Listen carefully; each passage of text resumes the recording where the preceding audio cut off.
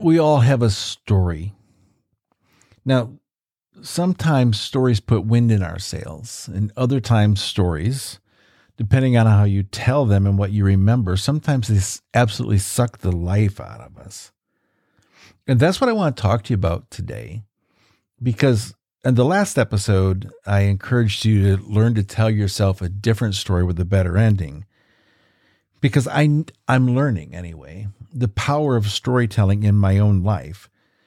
And so I've decided that it's time to tell you my story about the last couple of years in my life. And the reason I really want to share my journey is because I just know way too many people who struggle with their situation and their circumstance. They feel trapped, they feel stuck, and they really don't know that there are better days ahead of them, or they don't even believe that it's a possibility. So I'm not telling you my story for sympathy. I'm not seeking attention. I don't need like a pity party. My goal, as in most of my episodes, is to help you not feel alone and to know you're not alone. And I really worked hard to say that almost every time. Now, regardless of how bad your story might feel at this moment, you have the ability to change your life through the stories you choose to tell yourself. Now, that might sound too good to be true, but it's not. It's not at all. This is going to be the third time I've recorded this story. And I really hope that I nail it this time, because the last couple I've sent to my producer and they said, that's not it. It's a better story than that. And so redo it. And boy, I hope I nail it, because I think someone needs to hear it. Now, let me start by just telling you about this morning. This morning, I am packing a bag to go on an overseas trip tomorrow. And in the midst of packing the bag, I put the normal stuff in. I put in my passport, electronic adapters, voltage adapters, all kinds of things that I know I'm going to need. And then I come to the vaccination card. Now, I've never packed a vaccination card, but I can't enter the country without it. And then I pack something that, beyond my imagination, even more than a vaccination card, I never thought would be a travel essential for me. 3 discs, 1 MRI with contrast, an MRI without contrast, and a CAT scan, all of my brain, all with the images of my brain. Now, with that as the backdrop, let me take you back to May of 2020, when my life took a major shift. I was getting to the point after a 30-year career where it was time to do something different. I just knew that I wanted to pivot and expand my audience to talk about something different. Obviously, that's authenticity and the issue of aloneness. At the same time, in that month of May, I began having this pain. Now, I'm not talking about like a headache. I'm talking about a pain that I've never experienced. And I know pain. I've had 5 discs repaired in my back. I've lived with chronic pain. And so skeletal pain, muscular pain, surgical pain, I get it. This was not like a pain I've ever experienced in my life. It felt like someone was stabbing me in the side of the head with like a pitchfork or a knife or a cattle prod. It was debilitating. Sometimes it would last for a minute and a half without any warning, with no trigger that I could determine. Sometimes it would last for an hour and a half, and it would just ruin you. And it would happen multiple times a day. It would happen for days and weeks, and then eventually months at a time with no real answers. Despite going to my general practitioner and a couple of ENTs and these MRIs and CAT scans and an ultrasound and you name it of this whole region of my head, which began in my left ear and down my jaw and into my tongue and in my neck and then behind my throat. And so to a depth that I couldn't even tell a doctor, like, here's where it is. So we escalate it because no one has an answer for it. And we go to the first neurosurgeon who refers me to the next neurosurgeon and then to another neurosurgeon and to another neurosurgeon. And I'm sure I'm missing a neurosurgeon or two in there, but none of these neurosurgeons or neurologists can really begin to say, this is what it is. It's a mystery. It's a mystery that we're living with that is taking away all the quality of life. So this sabbatical that I'm supposed to be on, which is supposed to be restful and peaceful and rejuvenating, is not in any sense of the idea. About September. See, we've just fast forwarded May, June, July, August, September. In September, my general practitioner says, okay, listen, I want to start over. I want to take all the film and all the images we've taken, and I want to send them to a new radiologist to get like a whole nother opinion with somebody who doesn't know anything, who's not seen anything. And so the response came back 3 or 4 days later where the radiologist basically said this: I don't know what you're all looking at trying to discover his pain. I can't find anything remarkable in his images that would tell me what that is. But has anybody noticed that he has a huge brain aneurysm? Now that'll get your attention. I don't know much about brain aneurysms. I guess I didn't then. I kind of do now. I know that they come in like 3 sizes, like ice cream, 3 flavors: chocolate, vanilla, strawberry. These come in 3 sizes: small, large. We just skip medium for some reason, and huge. Now, people who know me aren't shocked because I'm going to like skip to the front of the line. And if we're going to do it big, right? Go big or go home. We're just not going to pussyfoot around. We are going to go to huge. I have a huge brain aneurysm in the intercranial carotid artery. That's the vessel that carries like the majority, if not all, the blood to your brain. Now, I wish I could tell you that the aneurysm and the nerve pain are related. They're not. I'm not lucky enough to have that happen. So I don't have a health crisis going on. I kind of have health crises going on. I've got 2 things unrelated that we're trying to navigate. Along the way, we are lucky enough or blessed enough to end up at a neurosurgeon who is considered one of the top surgeons in the United States, who looks at my images and says, your aneurysm is not normal. And he tells my wife 50% of all aneurysms are survivable. 80% of the people who survive a ruptured aneurysm do just fine. 20% may have some ongoing issues for the rest of their life they have to manage. Your husband's aneurysm is not that, which is amazing because I was starting to feel like I had like hope, like the odds were in my favor. He said, Cindy, if your husband's aneurysm ruptures, he'll die. Now, that's not an exaggeration. That is a quote. If Tim's aneurysm ruptures, he'll die. And he turns his attention to me now in the appointment and says, I need to do some further testing. I need to look at the direction that this aneurysm is facing. I'm 97% sure that I know exactly what it is. There's a 3% chance that I'm wrong, but probably not. So we need to do an angiogram. But before you come back in, you need to have your advanced directives in order. You need to get all your affairs in order. I suggest you sit down with the people you love and you tell them exactly what is going on. So we return. Like he said, like, we'll schedule it for 2 weeks. And my first response is, 2 weeks? What about tomorrow? What is wrong with tomorrow, not 2 weeks?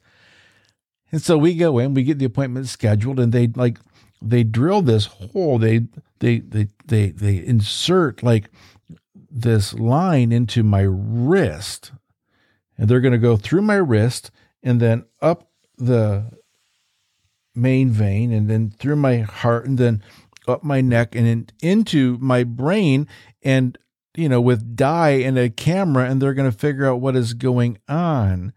And so as I'm laying there just getting ready to go into a twilight anesthesia, the nurse walks in and goes, "Oh, we have to stop because the doctor's been called away to a brain bleed that's being flown in from an accident." And I'm going, "Oh, I feel sorry for the person on the helicopter, but oh my gosh, we've been here for like 3 hours."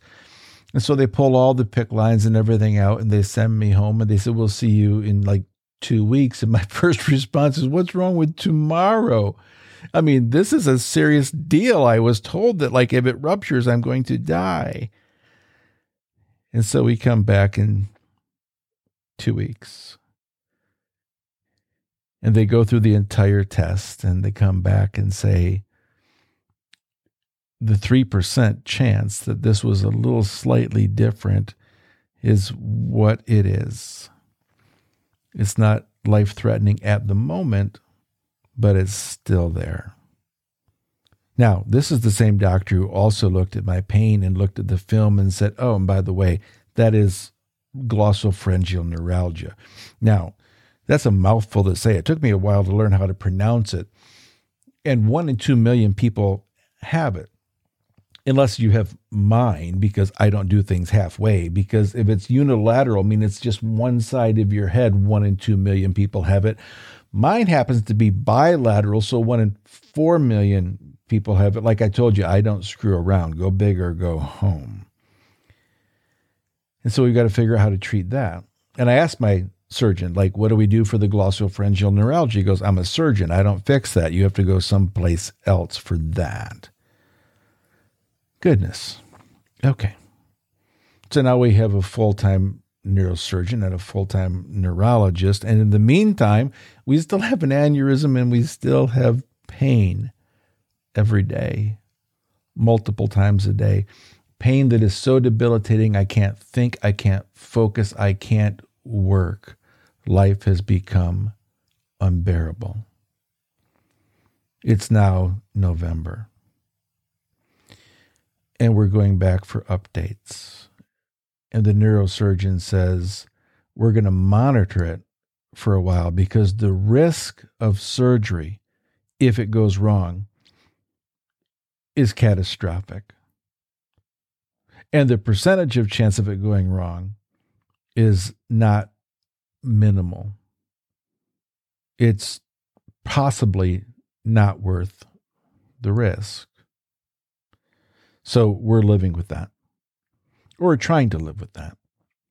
And then as we go to the neurologist who says, in 30 years, I've only treated this a couple of times, but there's some options. It's kind of like the aneurysm. It's going to require a craniotomy, drilling a hole in my head. So that's 2 holes if we do the surgery. But the risk, if it goes wrong, is catastrophic. I said, "What's the other option, doc?" And he said, "Well, there's something we call gamma knife radiation. Oh, by the way, if we do a craniotomy, it's not guaranteed that it's going to work. It's like experimental because they don't know what causes this neuralgia, nor do they exactly know how to fix it, but they can try. I don't want try. I want do. I want done. If we don't do the craniotomy, we can do this gamma knife radiation." I said, "What's the percentage chance of that working?" He goes, "We don't know if it'll work or not because we don't know why it works sometimes and why it doesn't." Okay, I don't know that sounds like the best elective option for me. What's the next option? He said, "Well, the next option is we need to try you on a regimen of medication." So what kind of medication is it? And he explains it to me. I said, "Will it work?" He goes, "We don't know." We have no idea whether it works. Sometimes it works, sometimes it doesn't. Well, let's try it. So about February now, we are going to attempt some medication to do something about the pain, which is now 9 months since we've discovered it.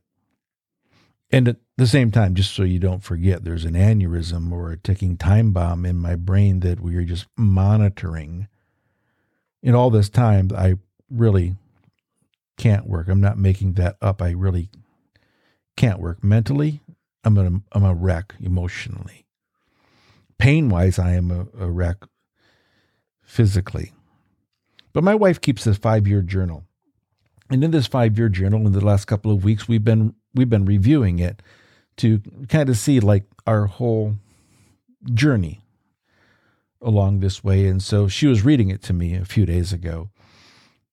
Tim is very weepy today. Tim is very depressed today. Tim is foggy today. Lots of tears today. That's like before, during, and after the medication we tried. And so we've begun a dosage, and then we titrate up to the next dosage, and we titrate up to the next dosage to get to a point where the dosage is strong enough to actually make a difference with the pain. And in the midst of that, while the pain was being diminished just about 20 to 30%, which was not enough, I told my wife, I said, I will not swallow another one of those pills. I cannot live this way. And if you've ever lived with severe depression, you know what I'm talking about. If you've not lived with severe depression, I hope to God you never have to. But maybe you can understand people who are depressed while their life is such a wreck. I can. People who live in chronic pain, why their life is such a wreck, I can. The empathy and understanding that I have today is so much more than it was a couple of years ago, and I thought I already had a good handle on people's emotional pain. Let me just jump to ahead. We switched meds. We titrated down, and then we started titrating back up on another medication. And the fogginess was there, and the depression was there, and the tears were there, and the weepiness there. It just was not there to the same level. And the pain was going away slowly but surely. Where we're down to 50%, and then 60%, and 70% less pain. In about May, I felt functional. I felt like maybe I could accomplish something. I'm only a year and a half into like this career shift and have done nothing, which is a whole nother level for depression and discouragement. Oh, I didn't tell you that at the same time in May that I'm getting relief from my pain, my leg broke. Now, when I say my leg broke, I didn't break my leg broke. Which is ironic because 2 years before that, just before the facial pain and the neck pain, my other leg broke because I've got malformations in both of my legs. And so my legs broke, and it's going to take another 6 months to heal a leg. And so just about the time we were coming out of one crisis, we just added another crisis. And so now we've got 3 health crises, and I can't make this crap up. Talk about hijacking my life through my health. Now listen, here's what I want to tell you. Fast forward today, I'm doing okay. I met with my neurologist a couple of months ago, and he looked at everything and said, it's not growing, it's not moving, it's doing nothing. And so, Tim, if it were my brain, I'll tell you what I told you months ago. Live your life. Live every day to its fullest. Now, my pain, is it under control? 95% of the time, my pain is under control. Is the aneurysm still there? Yeah, it's there. They'll continue to monitor it. I'll continue to take the meds. I've got the depression under control. And so it's better. It's better than I can imagine compared to what I was going through. Here's what I know. Here's what I know that I want to begin to take my story and apply it to things that are applicable to you today. I have a story that actually gives me even more understanding, like I said, of people's issues, and that's empathy. I am going to be better today than I ever was at helping people navigate a life of authenticity and the loneliness they face. And that's the story that I wake up every day and I tell myself when I create resources, when I produce podcasts, when I write a new blog, when I travel and speak, because I don't have cancer. I'm not going through chemotherapy. I haven't lost a loved one. I still have a way to make a living. Yes, I do have 2 incurable conditions, but I woke up this morning and I am making the most of every day. I am making memories. Now, I don't know what crisis or crises that you might be going through today, or someone you know is going through today. So regardless of what it is for you, I know it feels major. Regardless of its health, relational, financial, I know that whatever you're going through feels major, and I'm sorry that you're going through it. I know it's difficult. I know that it can feel absolutely overwhelming, but there is a new story that you can tell yourself as well. It's a choice. And telling yourself a different story with a better ending is a decision that you have to make, because only you can make it. Here's something to consider as you traverse the struggles and the strife of your life. Remember that yesterday, my friend, yesterday is history. Tomorrow is a mystery, but you have this moment. I remember that every day when I get up. Today is a gift. And at this moment, you have a decision to make. Just like my neurosurgeon said, Tim, live. Tim, make today count. That is what I am doing, and that's what you can do as well, regardless of what you're going through. Now, I know you're fully aware of this, and it's not a cliche, but I want to tell you that 10% of life is what happens to you. You've heard that. 90% of life is how you respond to the 10% that happens to you. And those are the only 2 areas of life. There's only 2 areas of life: what you can control and what you cannot control. And when you focus on what you can control, you become powerful. And when you ignore what you can't control, you know what you become?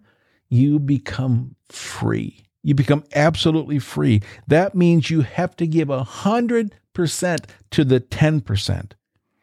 And when you decide to master moments, you can be, which means you can live with authenticity, because that's what authenticity it is.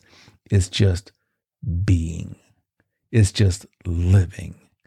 It's just enjoying every moment that you have as your true self. Here's what I want you to hear, and it's not like friendly or fun. You're going to die someday. We're all going to die someday. I have become profoundly aware of that reality in the last couple of years, that life is short.